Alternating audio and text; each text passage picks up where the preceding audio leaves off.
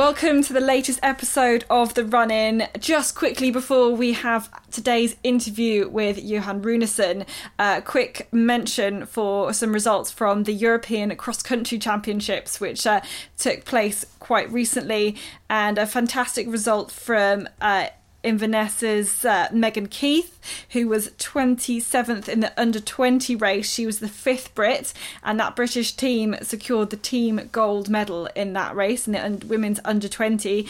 And then also Chris Jones, he was 22nd in the men's senior race, and he was the 3rd Brit to finish, which means he was one of the counters in that team competition. He secured 22nd place, just ahead of a Belgian who was in 23rd, and that result meant that they got the team gold medal. So fantastic run from Chris Jones in a pretty hilly course. He said on Twitter, I think beforehand, he was practicing the downhills recently in training, and it really paid off. So great results from both Chris and from Megan at the weekend. Fantastic. But let's go straight on to our interview today. So we are joined this week by a very special guest, Swedish elite national team representative, multiple WOC attendee, and current WOC relay champion, Johan Runesson. Johan, welcome to The Run-In. Thank you very much. First of all, how are you? How's it going? Sweden's in the deep, dark cold of winter now. What's it like over there at the moment for training and for the orienteering side of things? I'm fine. Usually I start training in December, so I've just kicked in the new training season, and it's of course the first weeks you're really motivated. So right now I'm like top motivated for training, and the conditions here in Sweden at the moment. We had the first snow in the Stockholm region where I live approximately 1.5 weeks ago, and then disappeared, but it came back with 2-3 centimeters of snow last night. So it's very nice views out in the forest at the moment, but of course it's not optimal for orienteering since it's going to be tracks easily. Yeah, which obviously makes the forest a bit tough as a run through as well when you're dealing with the bilberry and the undergrowth underfoot as well. So it's quite a tough slog at the moment for training.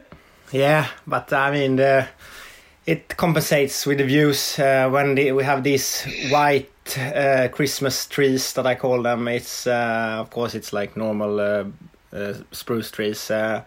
It's something extra every winter, and you can always stand it for 2, 3, 4 weeks, and then usually when you get tired of it, it's time for the yearly training camps in southern Europe. So it's as a Swede, you're kind of also longing for this type of training season when you know it's gonna be spending some hours in the snow anyway. I think that's the opposite of the Brits, maybe. If it's just packed down, shut up training for the day. But we know there's never going to be a winter without snow, so we know it's coming, so it's better to embrace it when it comes.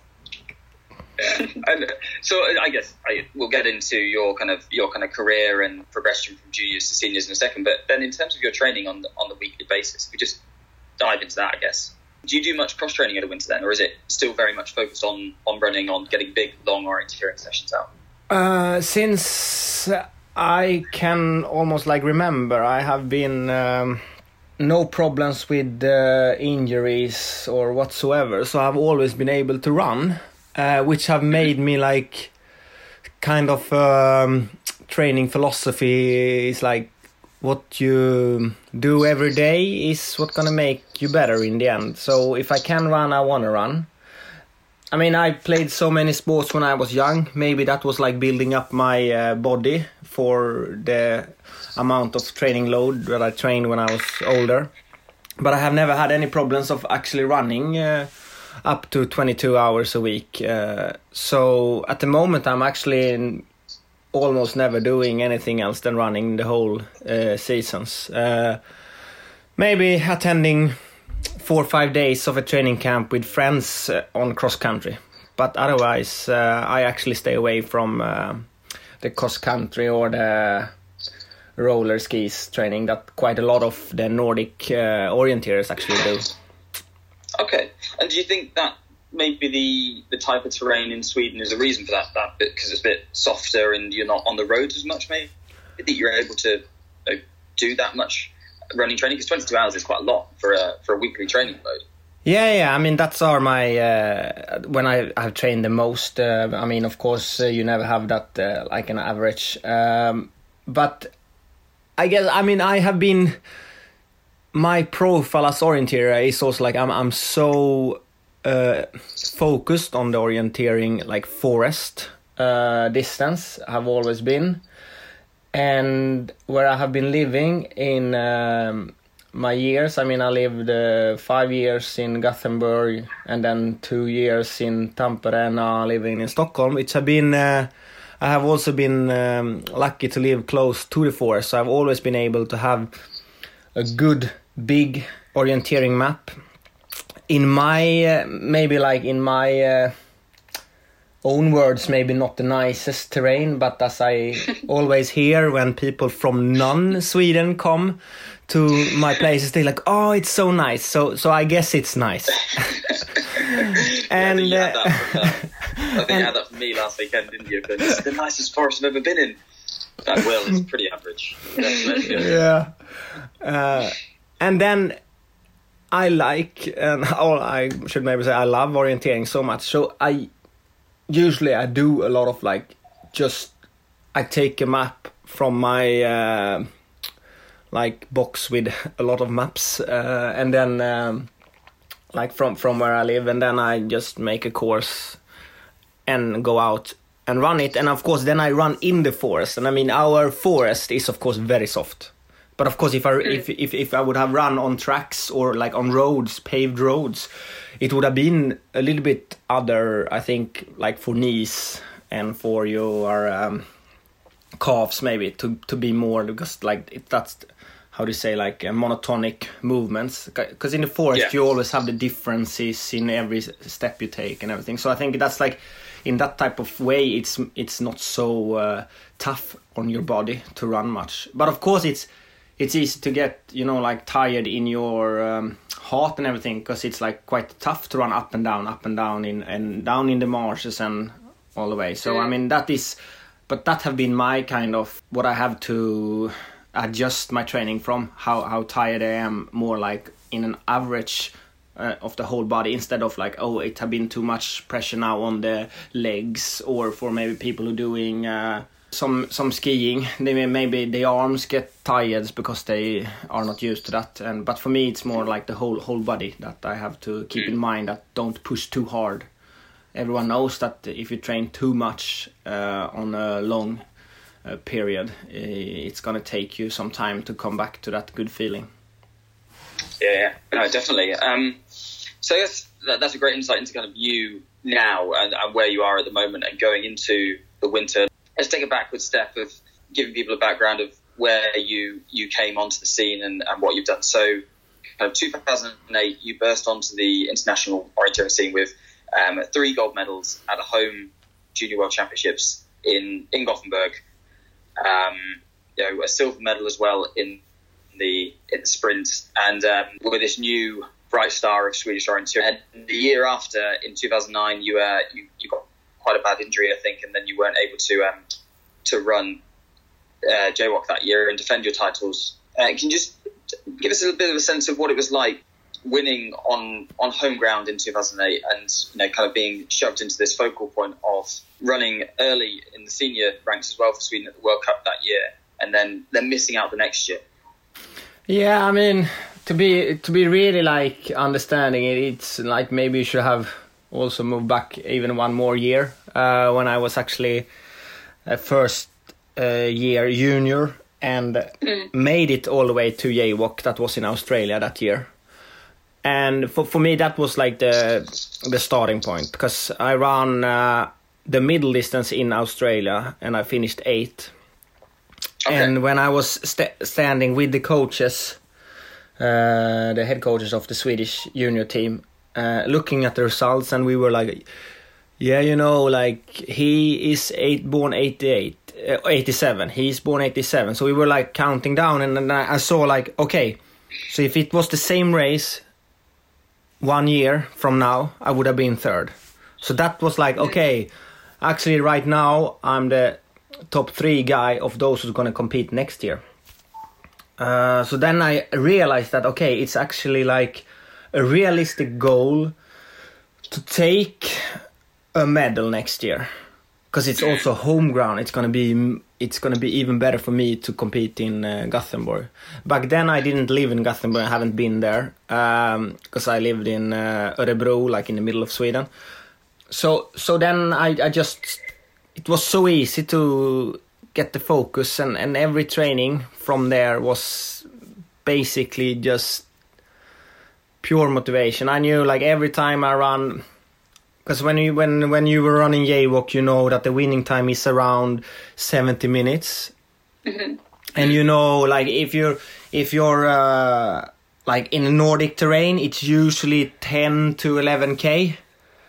Then of course when you go down in the continental terrain, it might be have to be longer because it's so fast running speed. I mean, I think last year in Hungary, like in 18, it was 14-15k. So then it was also like every time I run a 11k to 10k training, I was like just pushing it like 70 minutes. And this was, I mean, I knew I pushed myself very, very hard that year, because I run so many tough trainings, which I today would never do. But I think also when you are younger, I mean, and as I said before, I did like, I think I did 10 sports at the same time when I was like young, like 10, 11, 12. So of course back then I somehow built up the tolerance and the resistance of training maybe a little bit too much. So I was somehow prepared to actually run fast 4 or 5 times a week back like in when I was 18. Because basically that was what I was doing. I was running too many times fast, if I would have said it today. But of course I didn't train that amount of hours. So of course when I was training maybe around 7-8 hours, and then of course you can maybe run some trainings instead faster than today when you're training around 14-15 hours. I mean, then you can't have the same percentage high. Of course, then you basically, I mean, if I compare this year's training than 2008, it's basically I do the same fast session, but then I just add 7 or 8 hours of just very, very slow running.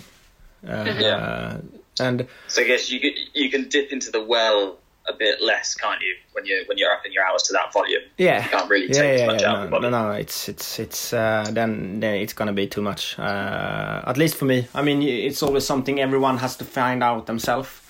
But for me, it has been very clear that that's how it is for me. Doing that, I mean, I was basically running a Jaywalk long and a Jaywalk middle every single week in 52 weeks, basically. That is intense. How did you do with that kind of mentally? Was it just so easy for you? You had that supreme motivation, or did it get tough? Nah, because I mean we have this, you know, when we finished the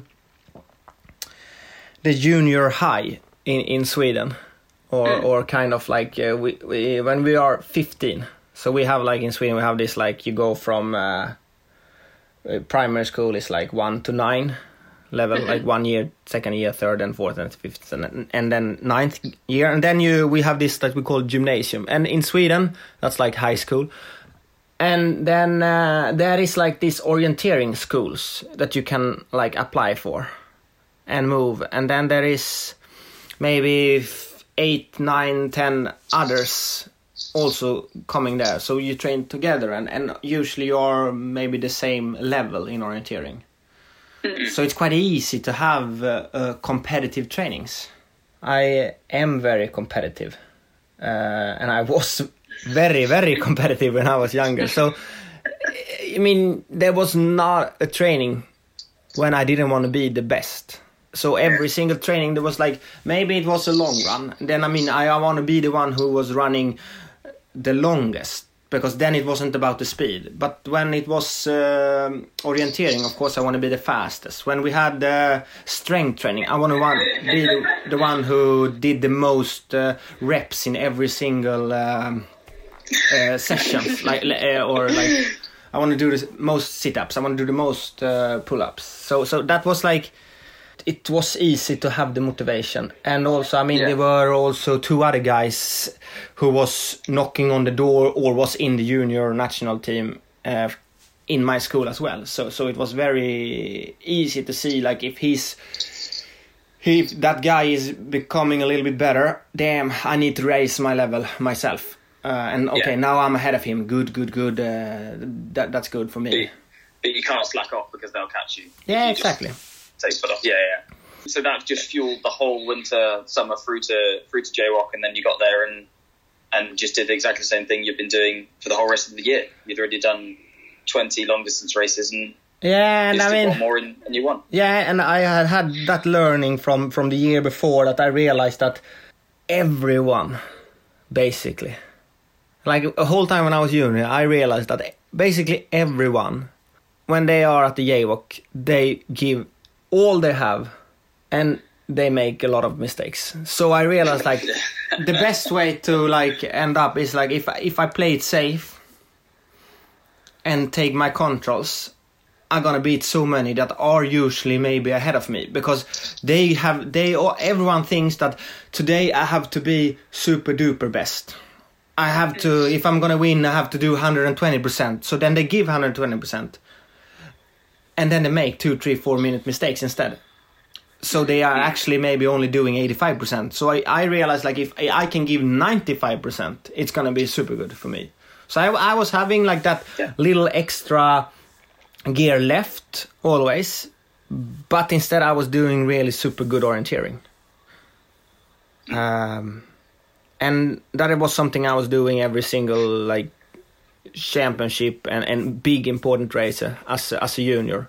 Do you think that is just the main takeaway from any junior orienteering competition, that they've got quite a few juniors who listen to the podcast, that you run at 95%, you don't try and go for 120? Yeah, I think it's the learning to do it also when you're a senior. But that was like, because that's what I was about to come to, because then I thought when I became a senior, I thought, like, okay, now you have to push. But now when I'm, like, again, when I'm older and maybe stronger, I realize it's the same all over. But there is some kind of time needed to develop your strength and your speed and your like physical endurance, because you are, like, there are a few guys. I mean, I was quite promising when I was a junior, but still there were to be able to be as good as Thierry, who I was, like, starting to compete against when I was 21. There were some hours needed before I could be there. It took me some years. For some it goes fast. I mean, it all depends where you have, and of course it also depends a little bit of every race's skills that are required. I mean, for example, you can look at the WOC this year, and then you look at the WOC in 2 years, and you look in WOC 1 year back. There's going to be 3 completely different WOC races where you can definitely see that there is different type of orienteering skills needed and physical skills needed. And of course, in the end, I mean, Olav, let's say he wins in 2 years, he will maybe win them all. But I mean, if you look at those who maybe doesn't have it all, but they can still perform really high if there's a perfect terrain and perfect course for them, those guys will be completely different. What's a perfect terrain and a perfect course for you? What's your ideal style of orienteering? I think I would say there's 2 types that suits me really well. One is the Estonian and the Latvian green, bushy, flat area with, like, you need to be fast, but you don't need to be that super fast. And then it's more about the movement in the forest, like jumping and sidestepping around all those fallen trees. Because I think I have a lot of that from because I'm doing so much running in the forest. So I'm doing those small movements. I'm like taking that extra kick with a leg to jump over a tree. Then actually running on the roads, on the paths. Like, because if you go down to maybe Switzerland, it's so fast in the terrain. So it's more similar and you run more smoothly all the way. So it's more about actually to be faster just on paths than that terrain, because it's still fast. And then, I mean, the navigation skills suits me really, because it's so dense in Estonia and Latvia, where we have running now the last years. So it's really good for me. I trust myself, so I can push really fast, even though I have limited visibility. I trust my compass, and I trust myself that I know what to do. And then, of course, the area around Gothenburg and the west coast of Sweden, like that the walk terrain we all thought would be. I mean, we run the test races that the organizer had. When you go out and you just have these long legs straight through the forest, push, push, push. Not the track running that it was now on a walk in the end. But that type of terrain, when you have to... It's still easy orienteering in my mind, can be. But it's like you need to be running smoothly in the forest all the way, like finding those small passages all the time, and then push in that tough terrain. So would you say, so it sounds like it's also kind of terrain where you've got to be mentally very strong to deal with any kind of setbacks, or if you don't feel quite as good physically, you've got to keep on. Yeah, I mean, mentally focused. Exactly. I mean, I have been. I moved to Gothenburg in 2010, so of course, my physical like muscles in my body have, of course, maybe adapted to that type of terrain. Because I mean, then you run much up and down. You run in the marshes and everything.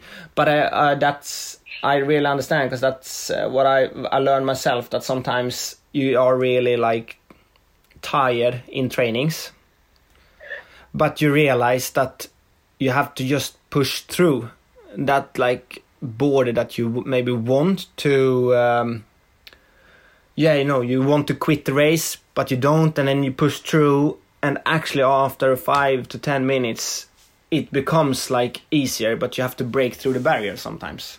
We sometimes talk about the terrain when we're pre-running world championships, and then we're talking about it on the TV production, especially things like in Latvia. We're saying this terrain is horrible to just kind of do training in, but as a competition terrain, when you're in a really, in a really positive mood and you're really attacking the course, then it's fantastic. Yeah, definitely. I mean, quite many terrains are actually very nice when you run competitions. They are. Then... Yeah, I know that we are in Sweden are very privileged with our terrains, because we have a lot of nice training terrains, sort of speaking. Yeah. Can you also explain, because most of our listeners are from the UK, can you try and explain how well known and how big orienteering is in Sweden? Basically, everyone know what orienteering is. Because like it's mandatory in the school for everyone to do orienteering. Like you can't finish the school in PE with like and pass it without doing orienteering. It's like been like this for ages in Sweden. So first of all, like everyone knows what orienteering is. Then, of course, the sport orienteering is always a little bit different than what you may be having in the schools, depending on how good the schools are. But then, I mean, everyone knows what it is. And then as a sport, for example, the last 4 or 5 years, it have been showing all the world championships on our like primary channel, like your BBC, for example. That's the one that are broadcasting in the Swedish television. And of course, Tove winning a lot of goals is always good for the publicity in like the newspaper and so on. So for example, this year, the Orienteering Federation, like the Swedish Orienteering Federation, we have 4 nominees to this every year sportsman's gala that is counting like the whole Sweden and every sports, like both Olympics, non-Olympics, winter and summer sports. And there is 10 prizes in total, and there are 4 nominees in each. Like for example, our head coach is one of 4 nominees for the coach of the year, and then the male athlete of the year, Gustav Bergman, is nominated, and woman athlete of the year is Tove, and then also team performance of the year is the women's team from walk relay. Yeah.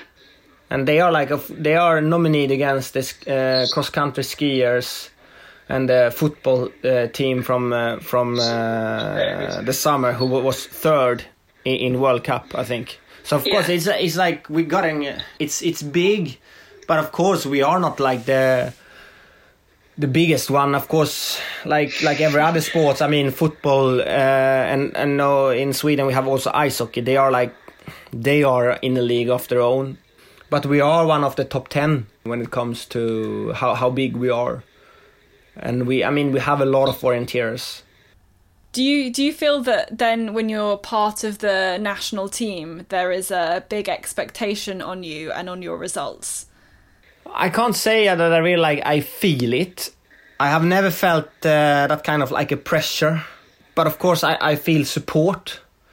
When we have O-ringen, which somehow is always close or close after walk, and there is always maybe something with the walk team at O-ringen when we're doing maybe some kind of presentation of the team or celebrating of the team, and then having autographs, signings and media time. And there is of course always a lot of like orienteers and orienteering kids that are interested then, but many knows that, and it's fun but they really we are not like stars anyway. I would say only Tove is.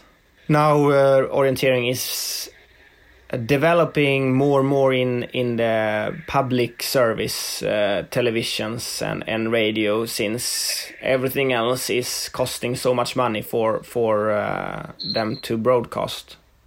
Yeah. And do you think that's a good thing, that it's becoming more in the public, or do you think that's kind of harming the sport in some way? That's at least where I want orienteering to be. I mean, I don't want it to be a money sport, because I think if orienteering is going to be like, for example, I know it's never going to happen, but let's say it's with the Premier League in England, like that everyone going to pay a lot of money to show it, so it's going to, of course, then it would have been more money for us runners. I think there could be a lot of both doping and cheating, at least to somehow maybe interfere with our sport, and that is something I don't want to see. So I think it's really good where we are now, when we are still a really good TV sport for those who and of course it's nice if it can go, like, how to say, on a budget, that it goes around and gives us a little money so they can make really good broadcasts. But I really don't see how it could be beneficial for us to like really make a lot of money, because then I think it's gonna interfere. Yeah. So do you think if orienteering did ever make it to the Olympics, that would cause that kind of problem to come up? Because I certainly I'm certain of it. It would open up the door. Yeah, I have always been against Olympic and orienteering, because I honestly believe that This is only my own opinion, but I would say there's no endurance sports that are in the Olympics which is doping free. And that is something I can say from my heart, that I truly believe that orienteering is doping free at the moment. Because I think the same day we make it to the Olympics, we're gonna have a lot of doping. Olympic is so big, and it's a way for all those people who have a really tough life conditions to somehow make it on their own in and make a new life. And then maybe they have other thoughts about what is right and wrong. And I think that is why, for example, some runners from some countries are maybe more doped than runners from other countries, because their life depends on it. And I totally and then understand why they maybe do it, actually. But then I don't like it, but that's another question. You can see the logic behind the choices being made. But I suppose that's the good thing about, it's the good thing and bad thing about orienteering, is that we all maybe hold ourselves to a good high standard of moral conduct, but that also, there isn't that money really to force people into it, to go, this is going to be my escape from this situation or that situation.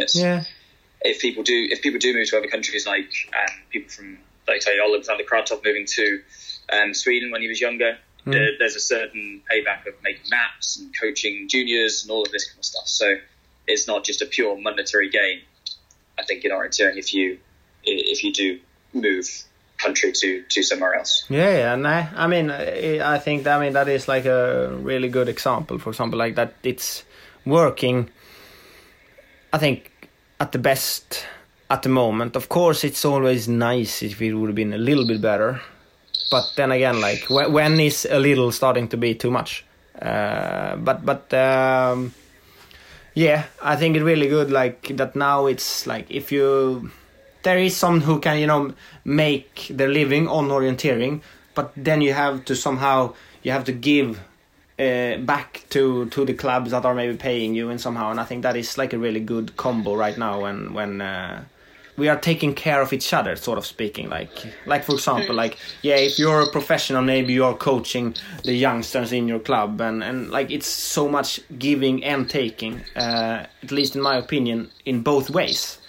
And I think the more professional it would get, the more away from giving and taking back, I think it will in the end develop to, and that will also then it will be affecting the I think you learn a lot, like moral conductions and so on, by learning and seeing each other, and I think it will grow more and more apart. But of course, it's only my own opinion. It's nothing I can, and I really understand those who. I really understand those who doesn't believe in me, and I understand those who really fighting for the Olympic dream. But somehow I don't have the trust in that the people will in the best of worlds, it would have been, of course, awesome to run Olympic. But it's not an ideal world. No, unfortunately not. So I guess the kind of last part of that moves on to where you are now. So you've just transferred to EFK Lidingö and are working as the coach for the club there. I guess, is that part of the reason why you've made that choice to give a bit more back to the club structure and orienteering and kind of getting supported by the club in that way? You were at Tampere and Parinto previously, and you've just transferred over this winter. Yeah, I mean, I've always liked to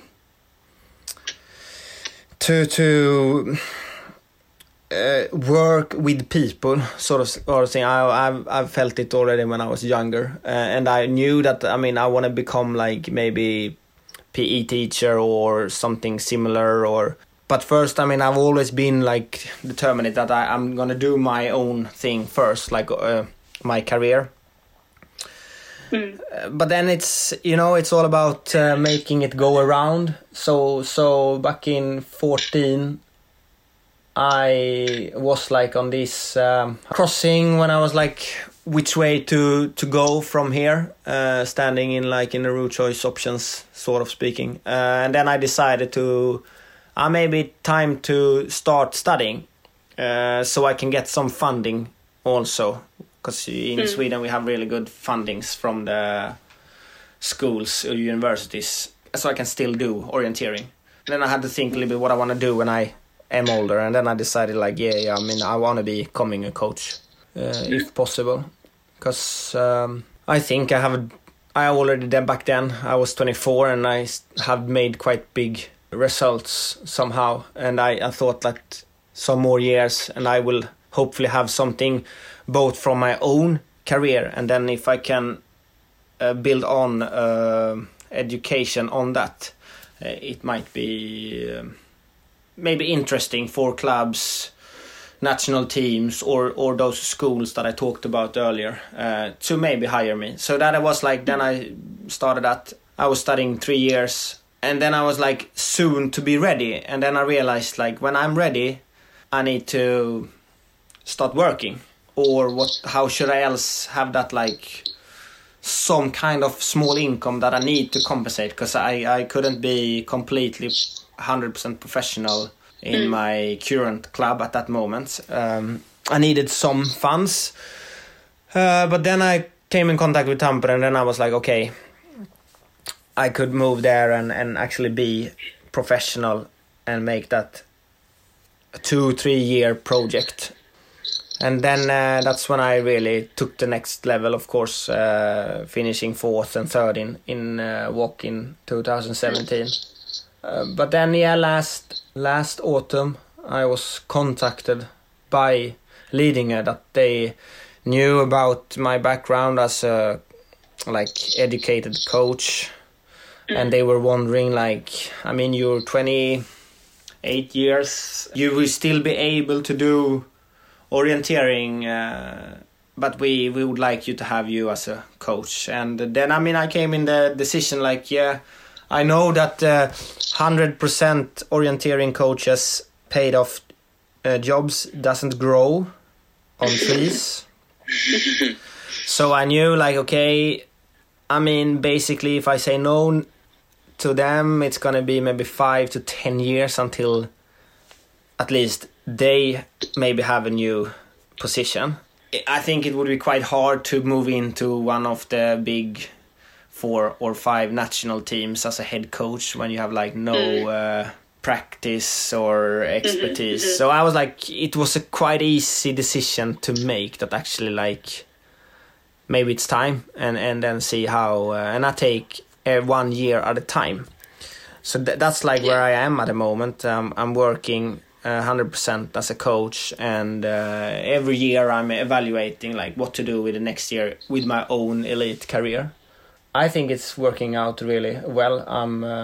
And hopefully the athletes in my club are liking the job I do. I always say it's all about them, and they are the ones who should evaluate me. But it's always me who do the evaluations, of course, with them. But it's like, you should also evaluate me. You're doing an okay job at the moment. So you're assessing every year what to do with your elite career. So what are you thinking for 2020? What races are you interested in and wanting to focus on? Yeah, I was sitting down with the national team coach in Sweden, and we decided that it's a little bit of change now, of course, with the WOC every second year. For me, I have nothing to do on the sprint WOC and the sprint AOC in the coming years, because it would need too much change of training for me, and I am not that kind of hybrid runner, so I can do both. So we decided to make, actually now it became a 2-year plan. So I'm 100% focused on first running AOC in Estonia, and then trying to combine it actually with a last year for the overall World Cup. Since it is now when WOC is not the World Cup, it opens up my build my chances a little bit to make a good overall performance with only 2 sprints in Switzerland. So I need to be a little bit sprint now in Switzerland, and then I can focus full on the middle and long distance. Because there's 3 long distances in the World Cup next year, I think, as well. So that plays your strengths. 3 long and 2 middle, I think. Europeans in Estonia as well. You've got a 4th place in the middle distance from WOC, 2017, and a bronze medal in the relay. So, possibly one of the favourites, I guess, for the podium when we go back there next year. Yeah, if it's it turns out to be a good training season, I'm definitely hoping to be one of those fighting for the medals there. Since I like the terrain a lot, I was there just after WOC this year. But I should also be fair to. I mean, after this year's WOC, it was very hard when you know that there's a lot of sprint, and so my motivation was actually a bit down. But now it was really good to sit down and make this kind of plan. So now I'm actually on the road again, sort of speaking, and I think it's every athlete always comes down in those motivational ups and downs, and it is. I think it's important to always have some kind of a goal to work against. It's make it so much easier. For me, it was like, it's like kind of a training is like a tunnel, but you can see the end of it. And before it was just pure darkness, sort of speaking. Like you know what's to train for, but now it's so much easier. So I'm really motivated for the middle distance in Czech, and then for the both long and middle in AOC next year. So European Championships in Estonia. Fantastic. Will the relay form quite a big focus as well? Because this year you were brought in as a kind of specialist first leg runner for the WOC relay. That was the only race you did at WOC, and I think people might have seen the interview where you said that you just had one job over the whole week, and it was to not mess it up. Yeah. Is that going to be a focus again? Relay, retaining that gold medal. Yeah, of course. That is. Of course, it's always really nice and fun to run the relays. Even though we are individual runners, of course, we make all the most of the training and motivations for the training for the individual races. But also, I know that in Sweden, actually, I think every year since WOC in Scotland, it have been going quite bad on the first leg for those who have run it. Actually, except when I have run it two times. So I know, because it is when we do the trainings in Sweden, like relay trainings. Actually, almost the whole men team is quite them are experienced. Like it's so hard and so frustrating to run. Because there are so many people in the way. So because everyone are used to be running last legs in our club teams, and we always run like you are alone, there's no one following you, and then maybe you see some guy, you catch up and like, oh nice, and you get those or maybe you get caught, but then okay, now I'm gonna beat this guy. But there's more like one man against another man, and in the first legs, it's a lot of people, and if you have longer forking on the first control, maybe you're gonna run then back in the group, and I think there's have been a little problem for us to actually cope with that. But I honestly like it a lot instead, because I am always a little bit concerned about how is my speed, how should I run, which speed should I run today when I run like relays, how fast are the other guys running, I don't know, like are they pushing a lot? And when I run first legs, it's so easy because I just have to run as fast as I just need to run 1 second faster than the guy behind me, because then I know that's the right speed, and then I just have to do orienteering from that. So it's like, for me it's so easy instead, and I think that I have a little bit different approach than the other Swedes, which making me maybe at the moment a little bit of an first leg expert. comparing to the other ones. So of course that is also like why I guess I run it, because I can cope with that kind of little bit different scenario than we're used to.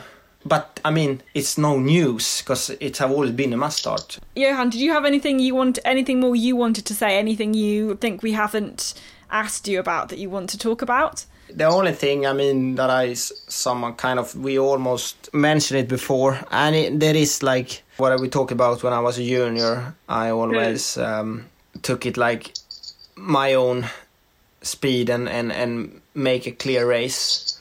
And that is something I honestly believe, like, I thought that I needed to run super fast when I became like an elite runner. But I realize now when I'm older that it's better to always make a clean race and then accept the fact that whatever place I get, that's my level today. And then it's all about increasing my strength to the next time. And then make the same performance. And then just, okay, now I am 1 year stronger. That means that I am like 2-3 places higher up. Instead of trying to overrun every time you have the chance. I accept the level you have and take it from there instead of like doing too much. Because I think quite often when you're trying to do too much, you're going to end up doing more mistakes and getting a result which is actually negative than what you hoped for. So that was Johan Runesson there, giving us his insight into his career thus far, from his Junior World Championship medal haul in 2008 through to his current new role working as coach for EFK Lidingö. And I think a great few nuggets of information for a lot of people to take away from that, and for us all to build into our own training routines and mental approach to races as well. So thanks, Johan, for joining us again. And next week we'll be having an interview with Emily Benham, looking at her very successful season thus far and the gold medal she took at the World Mountain Bike Orienteering Championships, and looking at a season review as well, where we are going to run through our courses of the year, results of the year and breakthrough performances. So if you've got any suggestions, do let us know at the Running Pod on Twitter and Facebook. And for now, we will see you all next week.